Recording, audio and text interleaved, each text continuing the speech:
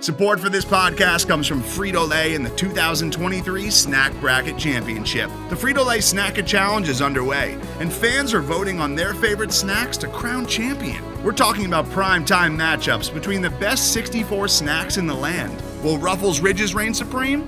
Can Doritos defend their dynasty? Or will Smart Food use their smarts for a surprise upset? Only you can decide. Get in on all the action for a chance to win up to $1,000 or a year's worth of snacks. Let your snacks be heard. Just go to fritolaysnacket.sbnation.com to vote and enter for a chance to win. No purchase necessary. Sweepstakes ends April 3rd, 2023. Void where prohibited. Year's worth of snacks awarded in the form of 52 coupons, each good for one bag of chips. See official rules at fritolaysnacket.sbnation.com.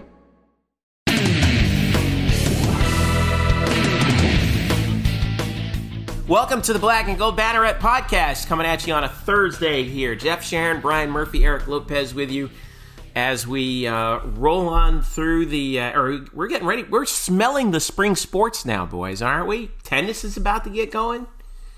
Eric, I know you're excited. Yeah, hey, listen, I'm excited now. I got this from a friend of mine. I want to know if you guys hear this. Do you hear this? I hear something. Hear that? I'm afraid to ask. So a fan of the show, his name is Alex. He just lost his job this week, unfortunately. I feel bad for him. But he told me that one way that we can communicate better is if I hit this trash can. If I hit this trash can, for example, means that I would like to take Jeff's question first, Murph. But if I don't hit the trash can, if I clap, that might mean that you get to get the question. What do you think? No? I've heard similar things from a friend of mine named Carlos who lost his job today. Now I heard he resigned.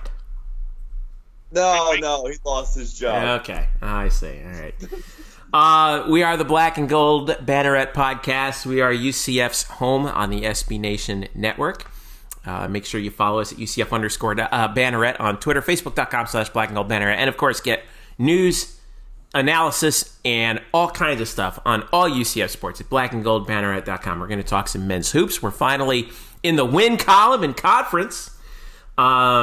And we're going to talk a little bit of football, finishing in the top 25 and how much that matters. I think it does. Eric doesn't. Murph is always is agnostic on the whole thing.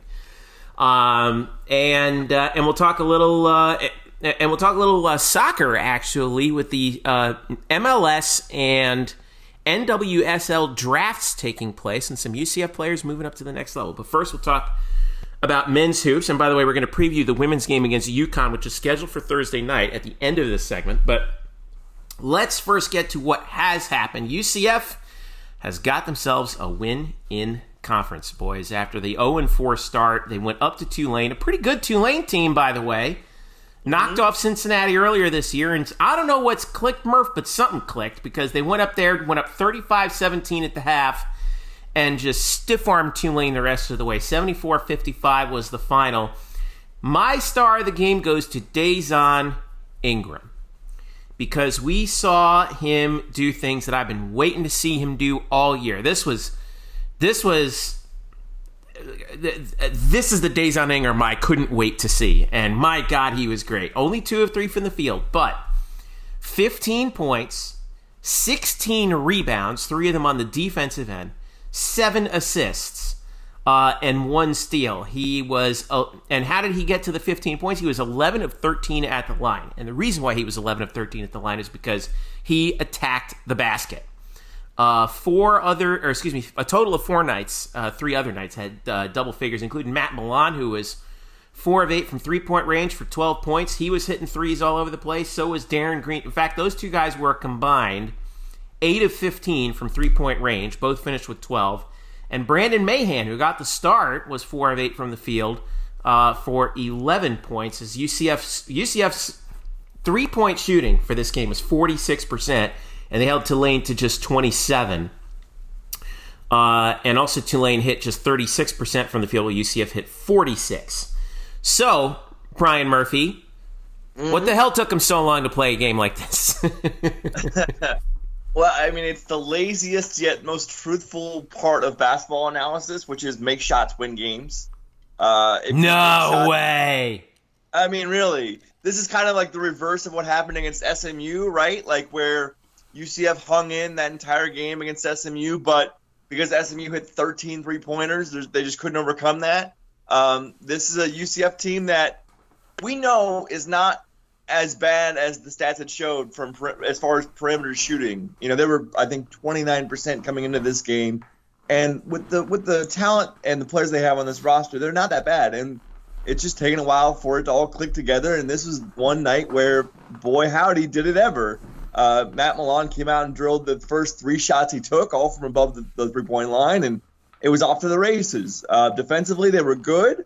I do think you have to also say that Tulane, for whatever reason, was taking some really bad rushed shots that didn't seem to be part of the defense doing anything to them. Just really stupid decisions by Tulane. But let's talk about Dazon, because he is the story of the game. It's like you said, Jeff, it's not about the shots he took, because he only took 3. It's just him getting into the lane and creating from there, whether it is drawing contact to get to the free throw line, whether it is getting a rebound, which he got 16 of, is a career high, whether it's driving and kicking out for assists. He had 7 of those. And when he does that, and he's big enough to do that at 6'6", he can drive and then decide. And, that's where he works the best. I think that's something that Johnny Dawkins has been trying to get him to do consistently, and it really hasn't showed up these last few games, and that's why you've seen his minutes cut back. He just hasn't played up to his strengths. In this game, he did so, and you see what it led to UCF. I mean, certainly they're not going to shoot nearly 50% when taking 25 threes every game, but when you surround shooters around Colin Smith, who can pass out of the post as well, and then have Dazon creating by slashing into the lane, and kind of the same goes for Cesar DeJesus as well. And those guys can either score in the lane or pass out to shooters like Milan and Darren Green and Brandon Mahan. This offense works pretty well, and that's what you saw this game. I wonder how defenses will change it up. UCF really had no problems with Tulane's zone multiples in this game. I wonder if that means more man-to-man stuff going forward. But for this game, it was basically how you drew it up. It's almost like with Dazon going to the basket, it's like running the ball in football, right? It's like you might not get the results, you might not dominate running the ball, but you at least need to present the threat of it, right? And I also want to point out one thing here that I didn't mention it in my article, which is on the site now about the game, but I thought was one of the smartest plays maybe of the season, is the last few seconds of the first half, UCF is already up by double digits. They're already up by, I think, 16 or 17. And they had the last possession of the half, and it was a missed 3 from Darren Green. Dazon Ingram, with the seconds counting down, 3, 2, 1, jumps in midair, and in midair grabs the ball and then flings it toward the basket in the hopes that maybe he gets fouled, and they call it in the act of shooting, and sure enough, he does get fouled. That's what happened, right? He did. He does get fouled. He goes to the line. He gets another point for UCF. And I know it's only 1 point in a game in which they led by double digits for 30 minutes, but still, that awareness, I mean, that is high level stuff to know that, look, if I can just get this board and get it off, toward the basket. It doesn't even need to look like a shot, which, by the way, it didn't even look like a shot because it went behind the backboard. But the act of shooting, maybe I draw something. And sure enough, he drew it and got an extra point. I thought it was brilliant. The act of shooting doesn't necessarily mean that the ball has to hit the basket. But, Eric, you saw the game. Is this, I don't know, based on what you're seeing, did you think that they turned a corner here in this game? I think it's possible. I think we would agree this is the type of game, the performance that I think Coach Dawkins and the coaching staff envisioned when they had this team together, in particular with Dazon and Matt coming over, right? And Matt Milon is a 40% plus three-point shooter in his career. William and Mary. I mean, and I know, Murph, you got to talk to Matt last week in media availability and talked about how he's admitted that there was a little maybe pressure coming back home to Orlando and things. And, when he hits the three-point shots, it's contagious. You got a sense in that game that everybody felt better about themselves. And I think even on the post-game show on the radio, they even admitted to that, like, hey, everybody was feeling good about themselves. Because it's the game can be so psychological sometimes. Seeing the basket go through the hoop a couple of times just makes you feel better mentally and, about your overall game. Whereas if it's not going in, like it hasn't, you tend to press and you tend to struggle. And I think this is more in what the staff envisioned. And I think hopefully it calms certain people, minority of fans. I just want to preference that. People that are flipping out after a loss and wondering what's going on and where the state of the program when it's basketball. It's just a game. As Murph said it, and it's a very simple and not hot take type of a statement, but it is true. I mean, the difference between the SMU and UCF game, the SMU game, SMU hit the shots, and UCF didn't hit some shots. Cincinnati, UCF couldn't hit a shot. They went 1 for 9 from 3. In this game, they did. I think they could carry over for sure, Murph, but I think it starts with Milan. I think Milan is a huge wild card moving forward because you see a difference with this team offensively when he's going. Yeah, and offensively, for most of the season, he has been, mostly absent, and he understands that, and he did say that, he wanted this to go really well, meaning that he wanted to come back and show out for his family and his first hometown, really. And I think wanting this to go so perfectly has caused him to stress. And then when the first few games didn't go very well, when he was, I think, 2 of 15 or 2 of 20 shooting, it just piled on. And I think he mentally weared on himself. And I think that's what you saw out of him. And now these last few games, he has shown that the type of player that UCF thought they were getting. And for him, he has admitted that if he can get his first shot down, really just the first one down, it changes everything for him. Because mentally, like you said, Eric, seeing the ball go through, it does. It gives you a confidence boost right off the start. And, I mean, it was literally 25 seconds in here where UCF steals the tip, they feed out to Milan, he hits a 3 near the corner, and they're off and running, and they're led by him. So I think, he's back to being what they thought they were getting, but more importantly, he's another scorer now, another legitimate scorer for this team, which is something they desperately need. Opens the court, too. Opens the court. Yeah. Because you have to defend him on the perimeter, and that creates more space for everybody. I thought Brandon Mahan had another solid game, back-to-back games. I thought he was maybe the best player in the UCF court against Cincinnati, and he was solid again against Tulane. So it just creates more opportunities for everybody else, and that's why I think it's pivotal. And again, I think Darren Green shot the ball well. Look. And they know. I mean, we were there, Murph, after the Cincinnati game. You could sense the frustration there. But, again, give credit to Coach Dawkins and his leadership. And I thought it was one of the most fascinating and best press conferences that I've ever seen. I mean, I've been covering UCF basketball for over a decade in pressers. And I thought Dawkins was so fascinating in explaining how close they really are. And fans don't get that. They just they like to type on the computer and say, "Hey man, you stink. Hey, what's going on?" But really, they're not that far. If a possession here or a bad possession there, it changes the drastics of the game. And I thought Coach Dawkins was fascinating, and I think his poise. And he wasn't a coach that was just flipping out like other coaches tend to do in sports. He was just, look, we're frustrated, absolutely, but we know what we're just going to get better on this. There's certain things we got to get better at, but it's going to be fine. And I think that helps the players too. Yeah, go ahead, Murph. I'm sorry.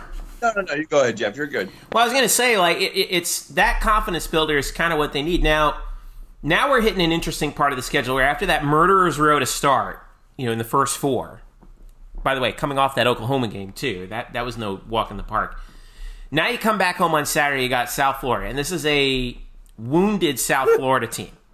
Okay, they lost Alexis Yetna, and if you look in the and if you look in the standings, guys, these are the bottom 2 teams in the American by wins. USF's 1-3, UCF's 1-4, and the Bulls are 8-9. And I know you're gonna poo-poo that, Eric, and believe me, I agree with you on that, but I do think both these teams are better than what that record indicates, and it's super early in the conference season. However, UCF, at least right now, has their full complement of guys, where USF is still trying to figure out what they are without their best player. So what are we going to look for? And Eric, I'll start with you. What are we going to look for in this game on a Saturday against your in-state rival? in a normal year, I would tend to agree. Yes, we have, that they're more shorthanded. We should win this game, and I know Murph's going to get into this, but this is not a normal college basketball season. This is one of the most strangest, weirdest college basketball season where I don't think anything is a given on any night. You look at Wednesday night and what transpired. You have a Temple team that everybody now, the UCF was 5 minutes away from beating. Everybody's like, well, how can they lose to Temple? They're not very good. They got blown out by Tulsa, and they lose. Well, they go in and beat Wichita State at home. Meanwhile, Tulsa, who got destroyed by Cincinnati, they're on top of the league. They beat Houston. I think everybody can beat everybody this year. It's one of those years. So I don't think we can just go into any game, regardless, whether it be this game or any game, and say, well, we have the advantage here or there. I have no idea. And I'm going to give South Florida credit for this.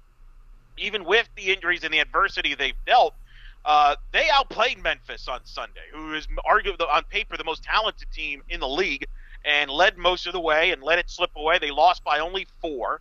They did blow out UConn at home in that game. Now, they lost to East Carolina. I get that, but East Carolina maybe has one of the best players in the league that nobody knows about. He's a one-man show. My point is they're well-coached. This is a rivalry game.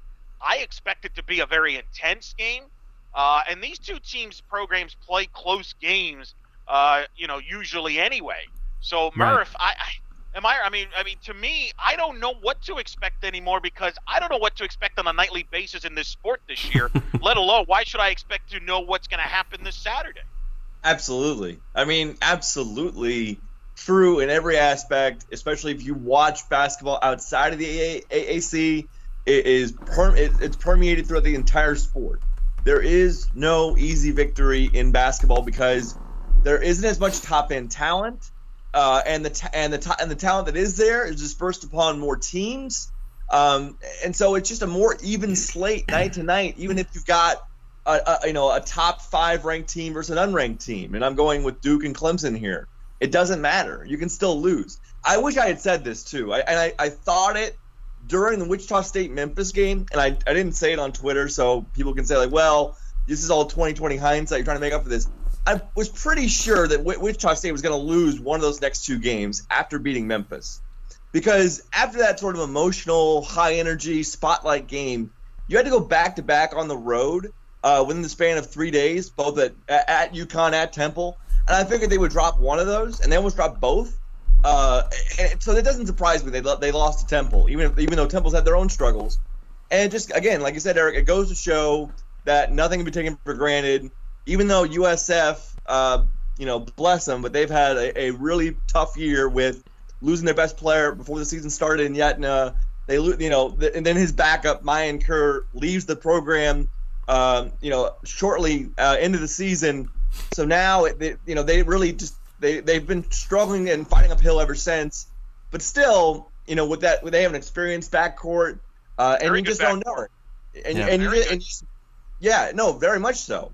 But you just don't know. You just don't know. I mean, you would favor UCF coming off this win, on the road, going home, to face a team that I don't think is nearly as good. I think UCF is clearly better than USF. But that's not to say that they're going to walk in here and romp and just romp all over them. Like, this is going to be a pretty close game, probably. Yeah. Yeah. David Collins, by the way, real quick, 15 points a game in the guard position, scored 24 against Memphis. I think he's going to be a handful for UCF. I'll be curious to see how they deal with him, especially worth pointing out, Murph. Dre Fuller's missed the last 2 games. We don't know what his status will be for this game at the time of this recording. So who gets the assignment for David Collins? And then Rindu is their other guard, averages 13 points a game. That's, to me, my big concern is that's where the offense is going to come from. And guards matter in college basketball. That's my concern about this game from a matchup standpoint and how UCF matches up with there. You mentioned the injuries internally at USF. This has got to be a Colin Smith game dominated, right? That's got to be. And yet, I feel like Brian Gregory knows that he might bring help against Colin Smith, and it might come down to, once again, hitting 3-point shots from the perimeter. Right. I think, and what helps Colin there is, you're right, Eric. In any game, really, I think the offense needs to revolve around him, and Johnny has said that because he is this team's go-to player.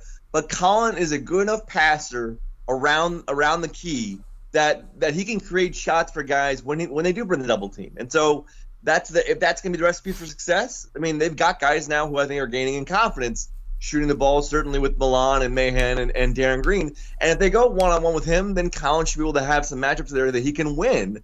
And also, let's, again, not forget that Dazon Ingram can still do whatever he does, driving in the paint, driving and kicking, getting offensive rebounds, all that kind of stuff. Yeah. One of the other things, by the way, a look at the overall series. Right now, UCF has won 8 in a row, and all but one of them have been by double digits. They've won 10 of the last 11, and let's see, going back to 2008, I'm trying to count this up here. Let's see, that's 8 and 5. That's 13 of the last 17 against USF. Wow, that's surprising. Which is, and going back to December of 2008. So USF leads the overall series 22-17 because they got a pretty dramatic head start. But so far, UCF has dominated the war on I-4 in men's basketball to this point. Tip-off for the game is set for Saturday at 4, and it will be on ESP. Or excuse me, no, that's wrong.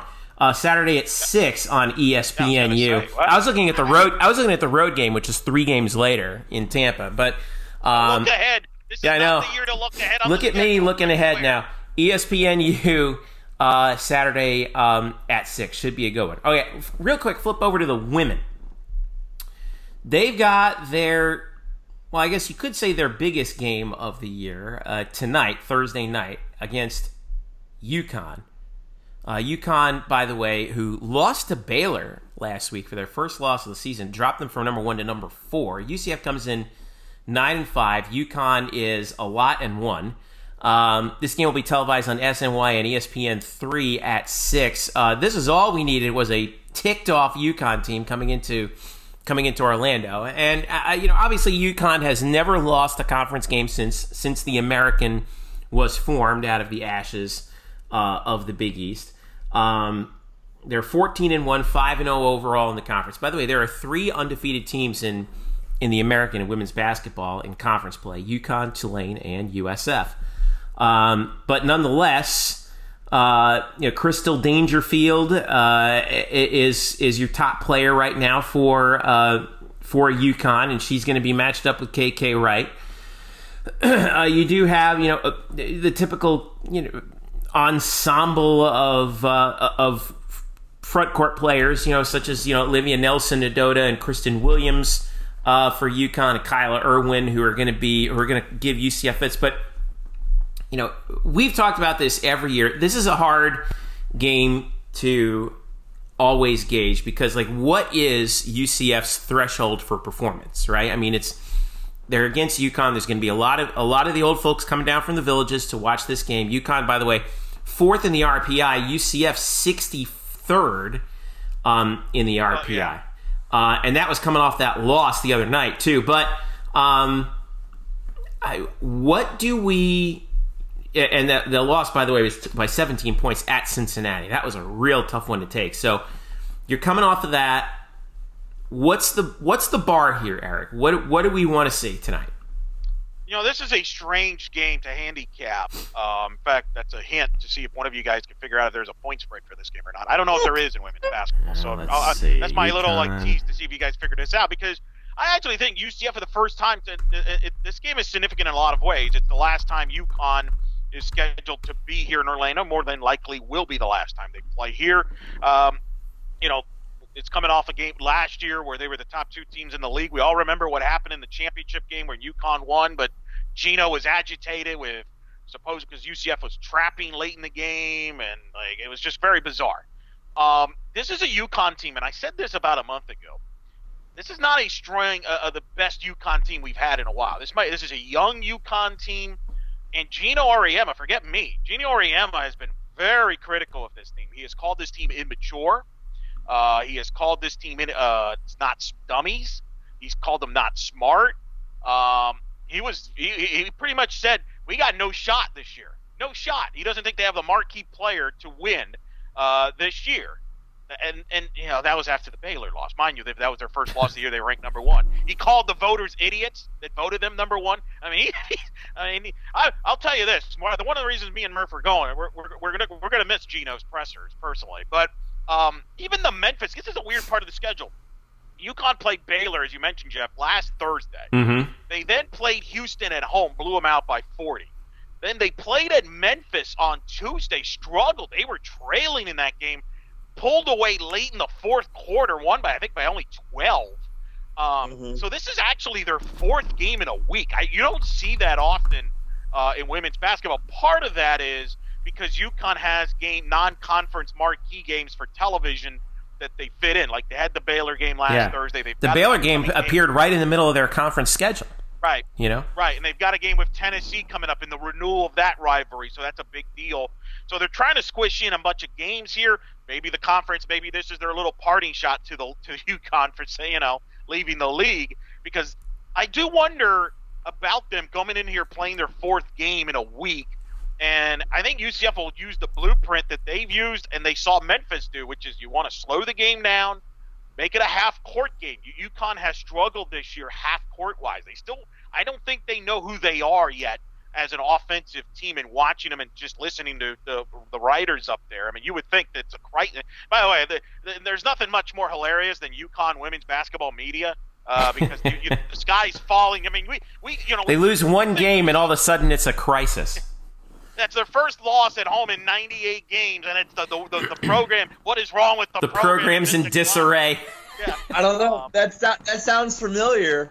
That sounds familiar around here. What kind of fan base would do that? But I think that UCF has a shot in this game, believe it or not. And I'm not just saying that because I'm a UCF guy. Because I've been pretty. If anything, I've been accused of being blatantly honest at times on the show. But I do think they got a shot because UCF has multiple options offensively with KK, Brittany Smith. The biggest key when you play UConn, protect the basketball. No one is better in this sport, in women's basketball, than UConn in turning you over and getting easy baskets. And as you saw, Jeff, last year, when these teams met, what they did was they put a lot of pressure on KK Wright. They put multiple players on him and try to speed up the game and force turnovers. And UCF struggled with that. And we saw in the Cincinnati game, and you brought it up. You were at the East Carolina game. They even showed that there. Turnovers for UCF. They cannot turn the ball over like they've had the last couple games. They had 20 turnovers in the Cincinnati loss, which turned into 25 Cincinnati points. I think they had, nearly almost 30 in the East Carolina game. If you do that against UConn, you're going to get run off the court. Now, I find this interesting. So UCF right now is 4th in the American in turnover margin. They're plus 3.5 a game. Okay? UConn is 6th. They're the last team that's plus in that area. They're plus 1.13. So if UCF, like you're saying, can take care of the ball, slow the game down, and just get UConn frustrated, then what Gino was saying about his team, you think probably could come to fruition. They'll get frustrated, they'll start taking stupid shots, and then all of a sudden it's a 1 or 2 possession game in the 4th quarter, and they start looking around thinking, what is going on here? And I think that you got also... That's what happened in the Memphis game. What happened in the Memphis game. And Memphis, by the way, is in the very bottom of the league. They haven't won a conference game yet, and they're hovering around 500. So, what do you think, Murph? Do you think UConn can be had in this game?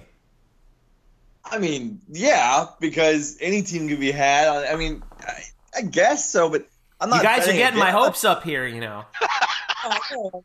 mean, we're not asking to bet on this, Murph. Don't worry, we're not. I mean, I can't find the line, by the way. Anyway, I can't find it either. I really did look for it. I know I did. I mean, I'm not saying that UCF has a chance to win this game, but like you say, if they take care of the ball, they slow the tempo down. I think also how involved? Because we know about KK, but how involved does Brittany Smith need to be again in this type of game where that front court is so imposing, but that UCF does need that sort of inside-outside game offensively to keep up with so many of the talented players on UConn's front that they're going to need to score somewhere other than KK. Yeah, and Brittany's been on a roll, 6 straight games in double figures, and getting a lot of rebounds as well. they're going to really need her to show up and just at least offensively contribute something to where UCF can get past 50, because if you turn it over, that UConn defense is going to stifle you. Well, I'd say not just Brittany, but also Masini Kaba as well, because that front court has to have a dominant game. Yeah, and they got to be good up defensively inside. You look at the Cincinnati game. I watched that game. The young lady, Thomas, for Cincinnati, just had their way. 12 of 13 from the floor, 32 points and 8 rebounds. And one of the problems UCF's had this year defensively, because their numbers are down. This is not your typical Abe defensive team. They're giving up more 3-pointers than normal. In the previous 3 seasons under Coach Abe, UCF's given up an average around 5 threes a game. Teams are shooting in low 30s in the 3. This year, teams are averaging 8 threes, mid to high 30s in the 3-point line. Well, why is that? Well, part of it is because they're getting better looks because teams are attacking them inside. And I think, they haven't been at times as dominant inside defensively. And when you have to have help inside, now all of a sudden there's holes outside. In fact, Cincinnati was 7 of 12 from the 3-point line in Sunday's win. So you're right. I think how does Kaba and Brittany do well offensively, but also defensively, getting defensive rebounds, being a good presence inside. Don't give up easy baskets, because if you give up easy baskets inside, now that opens up the 3-point shot, and UConn is not shy to shoot the 3. This is not as big of a UConn team as they've had in the past. They tend to kind of depend more on the perimeter game with Dangerfield and others. So I think it's an interesting game, actually. I know it's crazy. I think the biggest storyline is, will UConn drop a game in the league? I think they could this year. They never have in their entire history in the American. I don't know how many games they've won, but they've never lost. I think it could happen, but I don't know who. And if they win this game, this would be 125 in a row, I think. Wow. In the AAC. That's amazing. I mean, when you really think about that. I think they could lose. What I don't know is if it's going to be necessarily a UCF game. It might be a team they don't respect. Like you mentioned Memphis. They probably didn't respect Memphis in that game. My concern is, because they struggled against Memphis, they probably have their antennas up. They're probably going to be ready to roll. And I think we're going to know, guys. We're going to know in the first 4 or 5 minutes of this game. Yeah. If UConn jumps out to a 16-2 lead, I mean, forget about it. But, if you can keep them, if it's like 10-8 after the first, buckle your seatbelts, because it might be an interesting night. I found the line, by the way. It's 16.5. And that's according to 5 Dimes. So I bet you. I mean, I'm not going to ask you to look. There's probably no historical. I bet you that's one of the lowest compared to past years. I bet you in the past they've probably been in the 20s. 125 is the over/under, by the way. I like the under there a little. Yeah, I like the under too. A little. I'm tempted to take the under. Murph, write this down. We got something to follow here. We could have a bad beat situation. 16.5 is a pretty testing number. I mean, they're begging you to take UConn there. I'm going to stay away. I'm with Murph. I'm going to stay away from this because I'm not going to pretend I know what I would feel better about UCF chances if the Memphis game wasn't as close as it was. Mm-hmm. I just have a feeling that Gino, the last 24 to 48 hours after that game, I think those players heard about it, and I think they're going to be focused. So the girl art, we got to be ready. We got to be ready from the tip, because if not, you can run yourself out of this building. Hopefully, it's a game like a couple years ago that we all were at, where it was a 55-37 competitive game. UCF kept it competitive. That's the type of game UCF has to play in. They cannot get into a game in the 60s or 70s against UConn. They'll be in big trouble. Well, doing some math on this line, they're thinking it's probably going to be around 70 to 54, somewhere around there. Is that so? Go ahead, Murph. I'm sorry. And I would say like 6. And Eric, you brought up that game from a couple years ago that we all watched, and coming out of that game 2 years ago in which UCF scored 37 points, there was reason to be optimistic because of how well they played defensively against UConn. However, to the point of the line, that was an 18-point victory for UConn in one of the worst games they played all year. Yeah. Much better UConn team. But you're right. Then now, yeah. I would stay away from that number because, again, I think they're going to be focused after the Memphis game. Plus, who knows, after what happened last year in that championship game, Gino getting all agitated because UCF was pressing at the end of the game, which was silly, but does he use that as a motivating tool to his players? I don't know. I mean, it's all, we'll find out once they get on the court, but, hopefully it'll be a fun game. Hopefully it's a good game for UCF. Again, I think they can play well. If if you pull this upset somehow, that's a huge trump card as far as the NCAA tournament is concerned. You're not kidding. Oh, you're not kidding. And if you can, it'll be the story of the sport for sure.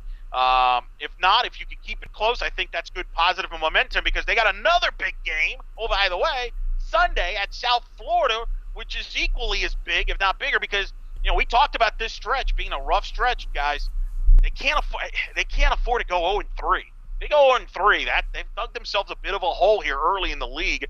You'd like to at least, if you lose your UConn game, to split and take that USF game, and then 1-2, and then you think you'll be fine. This is an important next couple days, and we'll learn a lot about this team moving forward. Yeah, I don't mean to bypass the entire USF game because, after all, USF, like we said, they're having a very good year once again. They seem to be back. Just as big a game. Yeah. Just as big of a game. So tip off for UCF against UConn, 6 p.m. on Thursday. And if something wild happens, well, we'll keep you updated on it. Make sure you follow blackandgoldbanneret.com and UCF_Banneret on Twitter. We're having an emergency podcast there. That would be emergency podcast worthy, I think. I don't know. I don't want to get too far ahead of myself because I always do this. You guys are getting my hopes up here. No, that me and Murph are in the arena, and let's just say that sometimes it's a little hard to reach us if you're in the building. That's all right. You just walk outside. It's that place is a bunker, but hey, what are you going to do? So, all right, we're going to take a break. When we come back, wrap up a little football because we put the final bow on the football season with the postseason rankings, and we will debate whether or not that actually means anything. Stick around. We'll be right back. Today's episode is brought to you by Cars.com. With over 2 million vehicles and 50,000 more added every day, Cars.com will match you with the perfect car for you, your budget, your life, your style. And if you're ready to say goodbye to your current car, Cars.com will get you an instant offer to cash it in. Just start by entering your license plate and get matched with a local dealer who will write you the check. So whether you're looking to buy or sell, just go to Cars.com. It's magical. Welcome back to the Black and Gold Banneret podcast. Jeff Sharon, Brian Murphy, Eric Lopez with you. UCF_Banneret on Twitter, Facebook.com/blackandgoldbanneret, where you can find a number of interesting stories that we've been pumping out here, including basically the conclusion of football season here. And, they surprised us pleasantly, didn't they? UCF football finishes at number 24 in the country in both the AP Top 25 and the USA Today Coaches Poll. Some interesting notes on this. This is the 5th time in school history that UCF has finished the season ranked. But it's the first time that they've done so without having won their conference, let alone their division. Okay? It was a banner year for the American in the top 25. 4 American teams were ranked in the final in both final polls. And they were all in the same spots, interestingly. Memphis was at 17, despite the loss in the Fiesta Bowl. Or the Cotton Bowl, rather. Navy was at number 20, and Cincinnati was at number 21. There were 7 non-autonomous 5-conference teams in the rankings, if you include the American in that group. Appalachian State finished at 19th in the AP, Air Force at 22, Boise at 23. In the coaches poll, App State was 1 spot higher at 18, and then Boise and Air Force were flipped. Boise was at 22, Air Force was at 23. By the way, UCF was not ranked in the top 25. They dropped out after week 6 and then fought their way back in. Okay, couple things here. Quite possibly, this gives UCF at least I think there's a greater chance that UCF ends up in the preseason top 25 after finishing within the postseason top 25. But Eric, you had a little debate with our buddy Sam Unger on Twitter where he said, look, this matters because that means we're fulfilling that promise of being a perennial top 25 team where you say the rankings don't matter. All that matters is the top 4. And in the big national picture, yes, I agree with you. But my point was, and I had the gift to accompany it, was, you can't be, what does UCF want to be considered? They want to be considered a perennial top 25 program at the very least, right? Well, you can't be a perennial top 25 program unless you perennially finish in the top 25. And they've only done it 5 times in school history, all of them since 2010. So this, at least in terms of UCF's goals as a program, matters. You disagree. Why? Because I don't think it has any impact on how good the program is or not based on the voting. Objectively, that's true, but it does matter in terms of national perception of UCF. No. So let me ask you this: do you remember who finished ranked 24th last year? I don't remember. No, nobody does. That's the point. Yeah, you could throw out, hey, we're a top 25 program, even if you're not a top 25 program. Texas has done this for a decade. Okay, but that's Texas. Everybody does it. But that's Texas. That's big, huge Texas. That's not UCF. That's everybody. Boise State's the same thing. You realize Boise State wasn't ranked last year? Like, they weren't, but yet people think they're a top 25 program every year. They're not. But they have been. All right, but Boise State has been ranked in the top 25. I'm gonna pull it up here, but they've been. Looked it up. Let me make a couple points while you looked it up. First of all, if you read my story on blackandgoldbanneret.com, you should not have been surprised that UCF finished in the top 25 because I broke it down and they were in good position to get in. Listen, we're acting like they beat out like these 11 and 12 win teams. They beat out Texas A&M, who's 8-5. So it's not like this was some like big hurdle they had to overcome. And look, I'm not saying it's not a cool thing to happen. I think people kind of take my words out of context. No one said that beating Marshall didn't help them get to the top 25, and that's all. Well, great. it certainly did. Yeah, we all agree on that. But my point is, it doesn't have a big impact either way on what this program is. And I've used multiple examples. You and I, Jeff, were at the Cure Bowl against Arkansas State, where they got beaten down by Arkansas State. Did that negatively affected the program moving forward? No. They went undefeated the following year. 2012, which is kind of what this year reminds me a lot about, was 2012. They won 10 games. They were as good as this year's team. Blake Bortles was his first full year as a starter. Remember, the year before, he kind of split with Jeff Gottfried. They lost a heartbreaking, controversial Conference USA title game to Tulsa, because that's all we do is we lose at Tulsa every time we go there now. We've learned that. In hilarious fashion. Yeah, right. We beat Ball State in St. Pete. We didn't finish the year ranked. What happened the next year? They went to the Fiesta Bowl and had their, at the time, their best year ever. They won the American. I think the only differences between 2012 and 2019 is two things. Yes, the recent success, but we're also in a better league. And and there are certain fans in this portions of the audience that likes to bash Mike Oresco in the league, and some of it is deserved. I'm not denying that. But let's also give credit where credit is due. The fact that the American, as you mentioned, had a great year, 4 teams in the top 25, because they have separated themselves. They have distanced themselves from every other Group of 5 league. It's not even close right now. Nobody even ever brings up the American in the same sentence or even paragraph as Conference USA.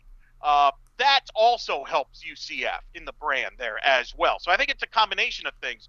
But does finishing ranked 24th mean that they're all of a sudden this great program? No, they've always been a great program. They have a good team. That wouldn't change if they were ranked 24th in this last poll or if they were unranked.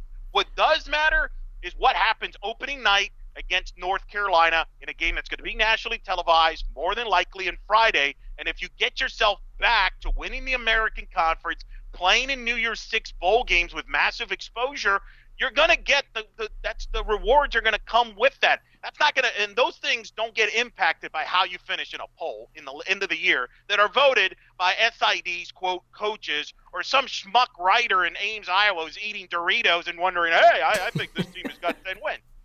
Let's not get carried away with what this means for the program. The program was going to be fine whether they were ranked or not. That was my only point.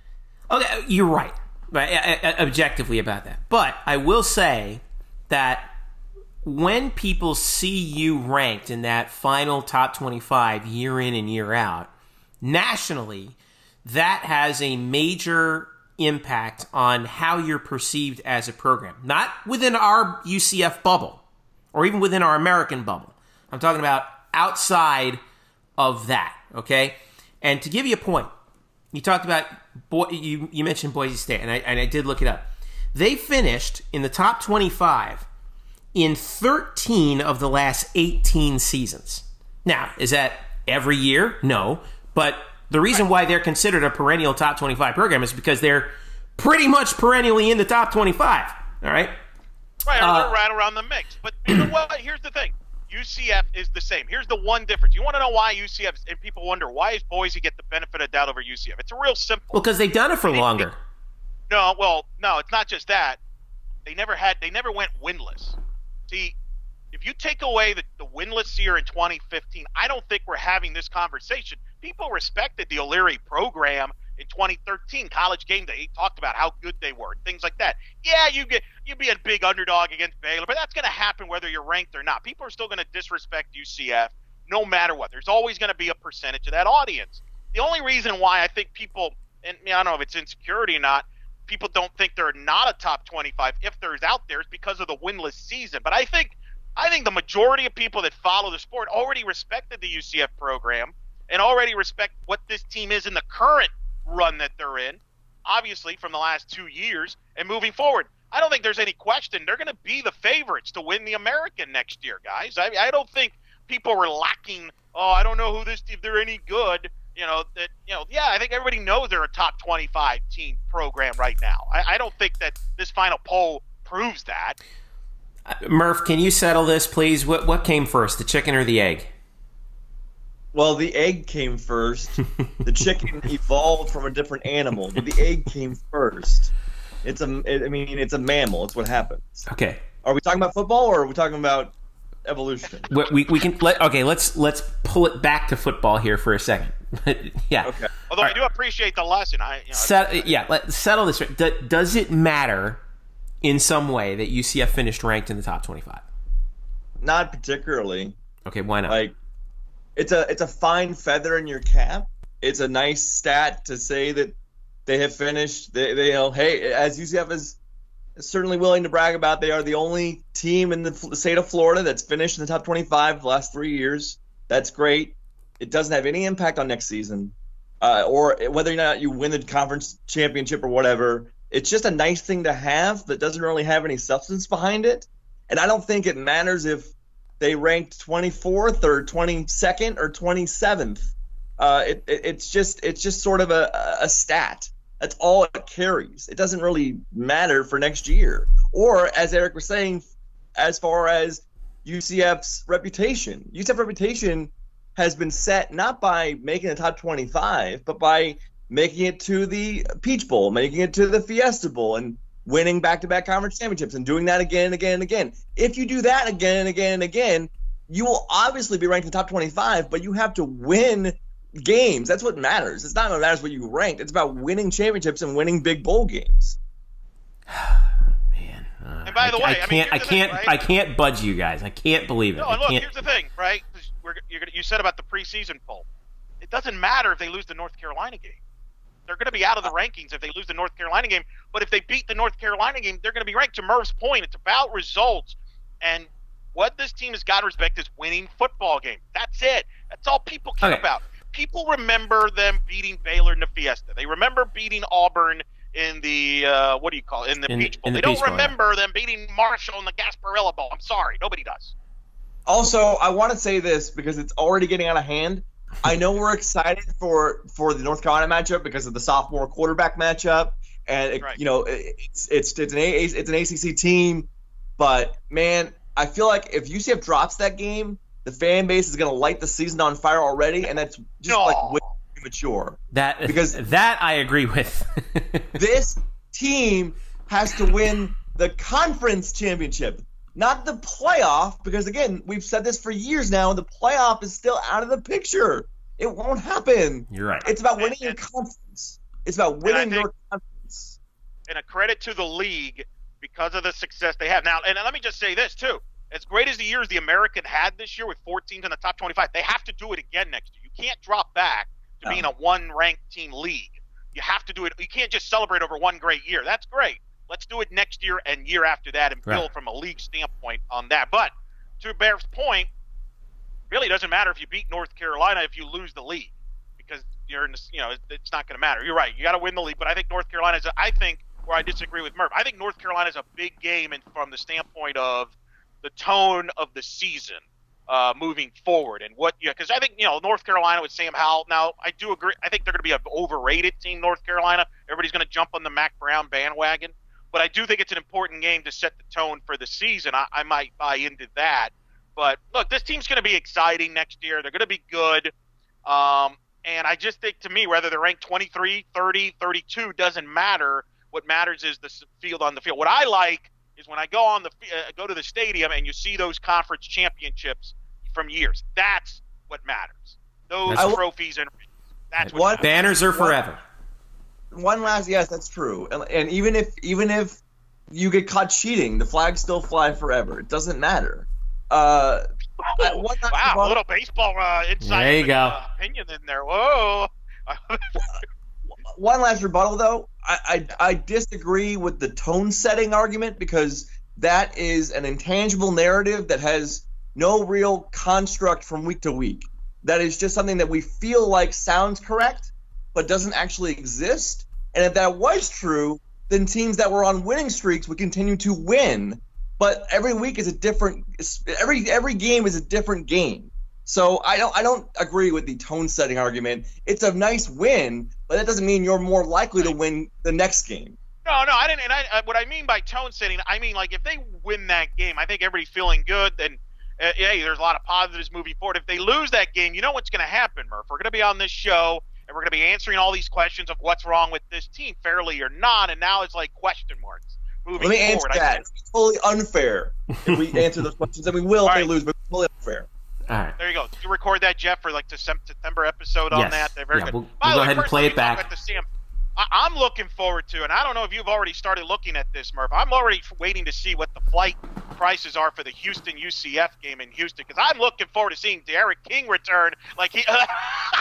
Oh yeah. I'm sorry. I almost said talk about a news dump, by the way. D'Eriq King announcing that like in the middle of the national championship game. Yeah. Where are you? Yeah. Where are you, Houston fans that went after me when I said, hey, don't believe this nonsense? He's gone, because I knew that for a fact. Talking to people. No, you don't know what you're talking about.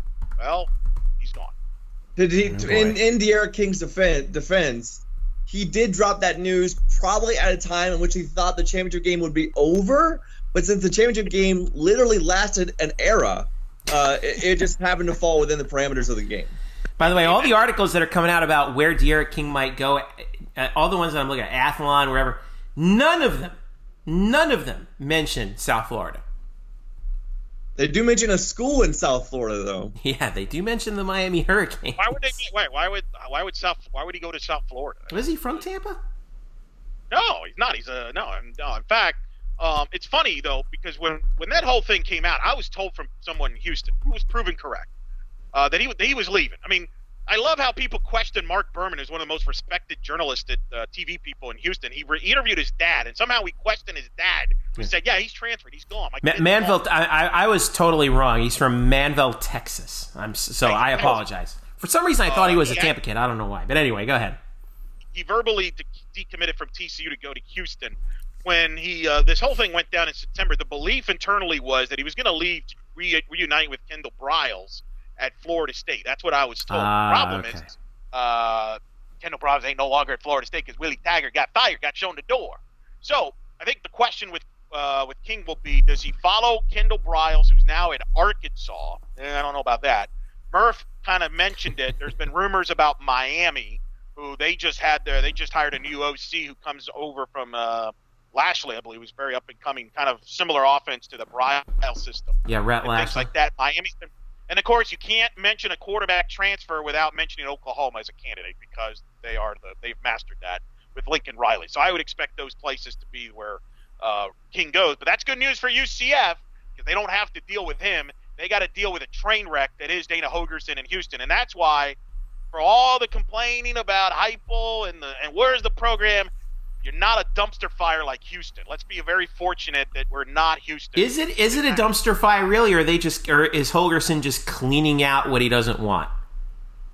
Put it to this way, as I was listening to our friends' podcast, if right now Tunes is their quarterback to go moving forward, the front runner who we saw, I don't think is anything great.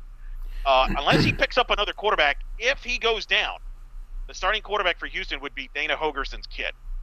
It's not that great.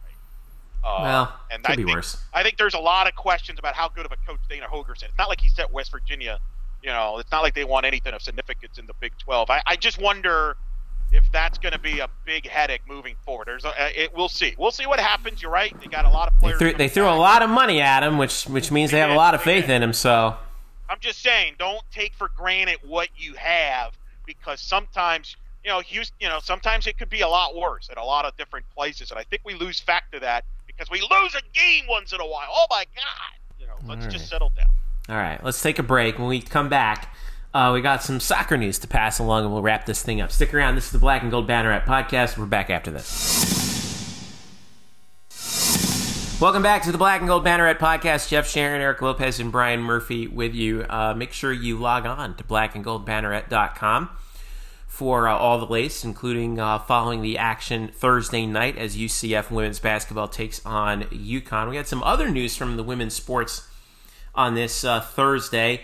Kanya Plummer, the former UCF defender who also played in the Women's World Cup for her native Jamaica, is going to the NWSL. She was the first selection in the second round of the NWSL draft, taken by the Orlando Pride. So she is staying home. Kanya, real happy for Kanya, has developed into an amazing defender, and it's going to be really great to see her with the Pride this at least for the foreseeable future. We're actually following the NWSL draft right now. It's wrapping up as we speak. There's about five. It's not a super draft like the MLS. It's not a super draft. Big draft. That's unfortunate. It's not a super draft, but it's just a regular plain old garden variety vanilla draft. But they have about 5 picks left. None of them belong to Orlando.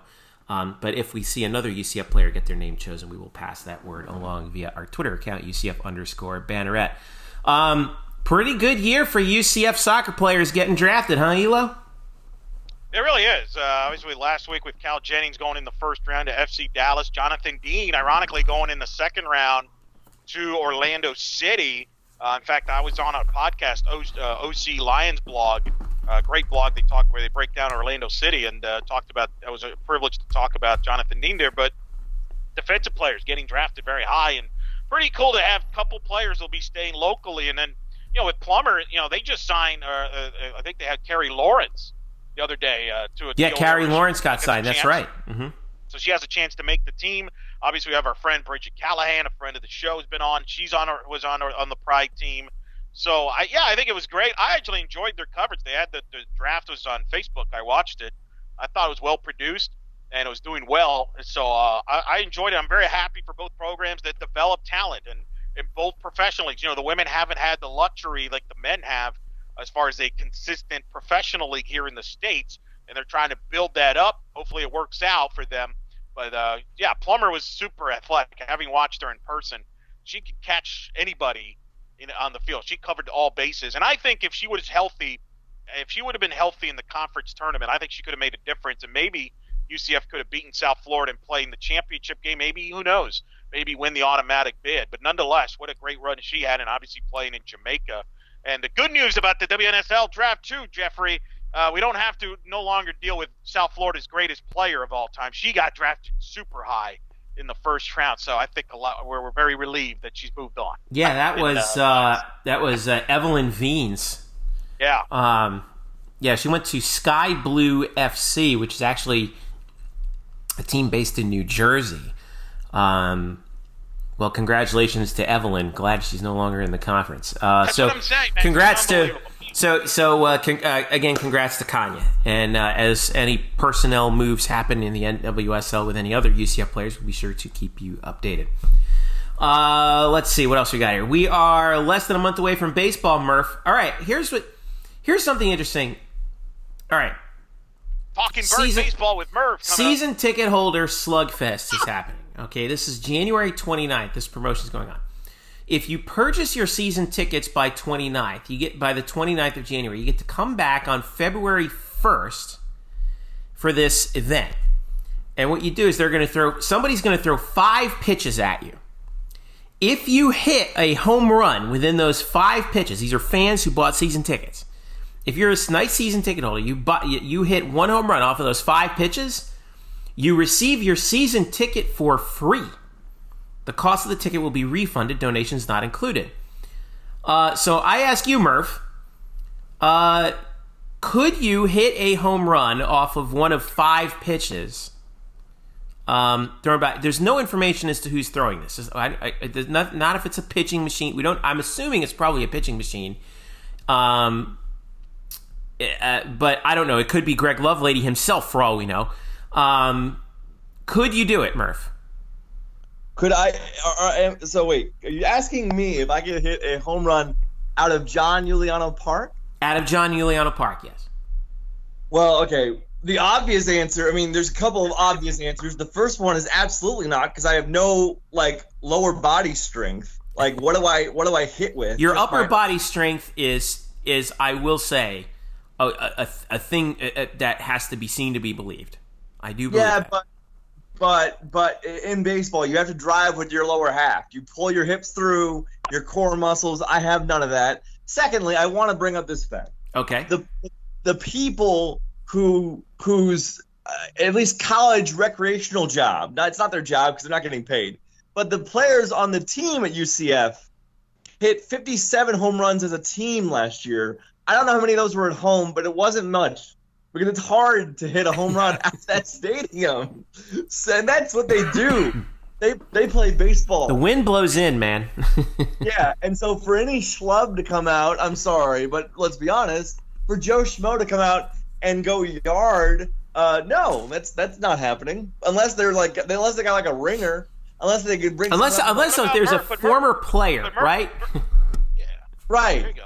Right, yeah, it's a former player, but or unless they go down and someone comes up from spring training at Astros camp, right, wears a mustache, and I guess it's Alex Bregman. Amazing. Alex Bregman doing a Bobby Valentine, right? Showing up with a pair of glasses and a mustache. I appreciate the promotion, but this is the proverbial carrot on a stick in a rabbit. What you're talking about, Murph? Murph, we're gonna be fine. I've got my trash can. I'm gonna bring it with me, and when I hit it, you'll know what the pitch is coming. I think we're gonna be fine. Have we run that bit into the ground? I feel like we've. Yeah, the bit's been run. It's we've run it. But I'm getting criticized. I'm not the one that asked Murph if he can hit a home run. I mean, let's be real here. Listen, it is a compliment to Brian Murphy and his incredible upper body strength. I will say that. We have we're going to be doing our basketball all-decade teams coming up here by the end of the week. Yes, at long last, it'll be up there, and it should be fun to see. We got softball, baseball, football, and volleyball up there too. And then, what else do we have? Going on after the UConn game, which is tonight? What do we got going on here, Murph? I'll start with you. Oh, well, we'll have a little. I think USF talk, at least on my Twitter account. When we meet with Johnny Dawkins on Friday, most likely we'll see if there's an update on Dre Fuller. On his availability. I will say also, we should mention there is football news, actual news, about in addition to the roster, about UCF jumping back into the JUCO ranks to grab yet another cornerback. This is sort of in the same vein of Tay Gowan and Mike Hughes. Emmanuel Apia, who is a native of Ghana and is growing up really in New Jersey and in New York, went to Monroe Community College, had 8 interceptions last year as a sophomore in JUCO. Kid went to Bergen Catholic. I mean, I know this is really your jam. He's my boy, yeah. I assume you know everything about this kid because he's growing up in your neck of the woods. Yeah, those Bergen Catholic kids, they don't take any crap from nobody. I love this one. I can't wait to see him. Emmanuel Apia had 8 interceptions last year, and is 6 foot corner, and it just adds to the depth of what we already thought was an amazing secondary. It does make me question, though, maybe he's an insurance policy if the Knights don't think that Brandon Moore can come back from his dislocated knee / ACL tear that he had back in late August. We'll see. But if as an insurance policy, it sounds like a good one, and you also have to trust UCF's recent history with exploring the JUCO market at corner. Yeah. So I can't wait. By the way, he's originally from Oradell, New Jersey, which is not far away from Paramus, Clifton, Passaic, all those places that my family's kind of from. So I'm so excited about Emmanuel Apia joining the team.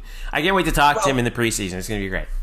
He's originally from Ghana, and I'm sure there's a good story there. So I can't wait.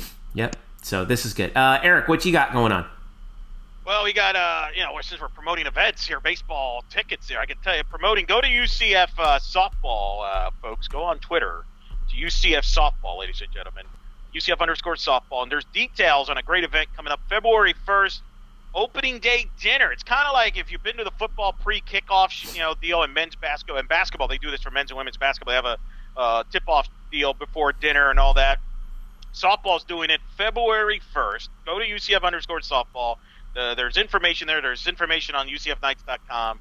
It's going to be at Doubletree at Hilton. Yours truly is going to be hosting that event. I mean, if that's not enough to get you going, it's a great cause to get to meet the 2020 Knights. The season's almost here, boys. I've been a very team player. I've let Murph hog up the baseball spotlight.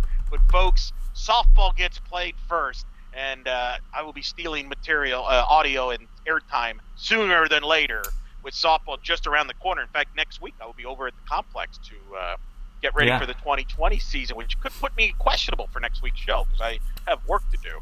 But so we're looking forward to getting ready for the 2020 season. The softball all-decade team is out on blackandgoldbanneret.com right now. Very big choices there. And again, I want to thank everybody, the fans and the former players that have come with feedback and have, you've been very nice about it. You haven't got any hate mail, have you? You always have a few. But that's okay. I love the passion about it, man. That's the whole point of this, man. It's create conversation because I think we lose the fact, and the thing one of my takeaways from doing this with football, where we're going to have men's basketball out, baseball we've done already, volleyball we've done, and all that. We're going to have more sports to do is, this is big. This means a lot to a lot of these players because they don't, in some of these sports, they don't get the recognition. I had a Robbie Howell reach out to me and wanted me to thank Murph because Murph went out of his way to cover him and cover the team and contribute to him being on the all decade team. And so things like that means a lot, for players and then things. And the fact that some players maybe feel like they should have been on, that's awesome too. Yeah. So we'll have more content on that. I will be at the South Florida game Saturday, hoping to talk to some former UCF players that might be in attendance. I hope to talk to that. I will be with Murph at the UConn game, trying to break down what was the most memorable moment of the Carlos Beltran New York Mets era. That will be really a hard discussion, long time conversation there. I saw a tweet that said, well, at least Carlos Beltran finished his managerial career with the New York Mets undefeated. So take that, haters. I forget who said it, but that was really funny. that was Cespedes Family Barbecue, and you saw it because I retweeted it. That's right. Okay, so congrats to Cespedes Family Barbecue. So congrats to that. That was excellent. We've got a lot going on this coming week as we're going to be firing up our spring sports our spring sports work. Tennis is actually getting ready to go pretty soon. This is finally going to be the year. It really is going to be the year that we head down there for a match to check out the tennis complex. And I'm making it happen this year, no doubt about it. And so we'll be keeping an eye on that. And we've got any football news that comes up or basketball news will be you can be sure that we will be on top of it for you. All right, so don't forget to follow us at UCF_Banneret on Twitter, Facebook.com/blackandgoldbanneret, and of course, blackandgoldbanneret.com. And by the way, we have a new blog on the SB Nation Network that you might want to check out. I know you'll definitely want to check it out, Murph.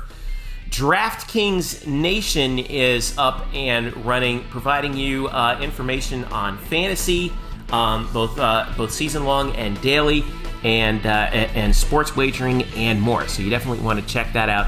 DraftKings Nation. You calling Murph a degenerate? I mean, DKNation.DraftKings.com. DKNation.DraftKings.com is the URL of the site. Be sure to check it out. We are at blackandgoldbanneret.com. You can find Murph at spokes_Murphy. Find Eric at Eric Lopez Elo, and find me at Jeff_Sharon. All right, boys. Thanks again. I'll talk to you soon. Enjoy the game tonight. Thanks, Jeffrey. all right, guys. And that has been the Black and Gold Banneret podcast. We will catch you again next week.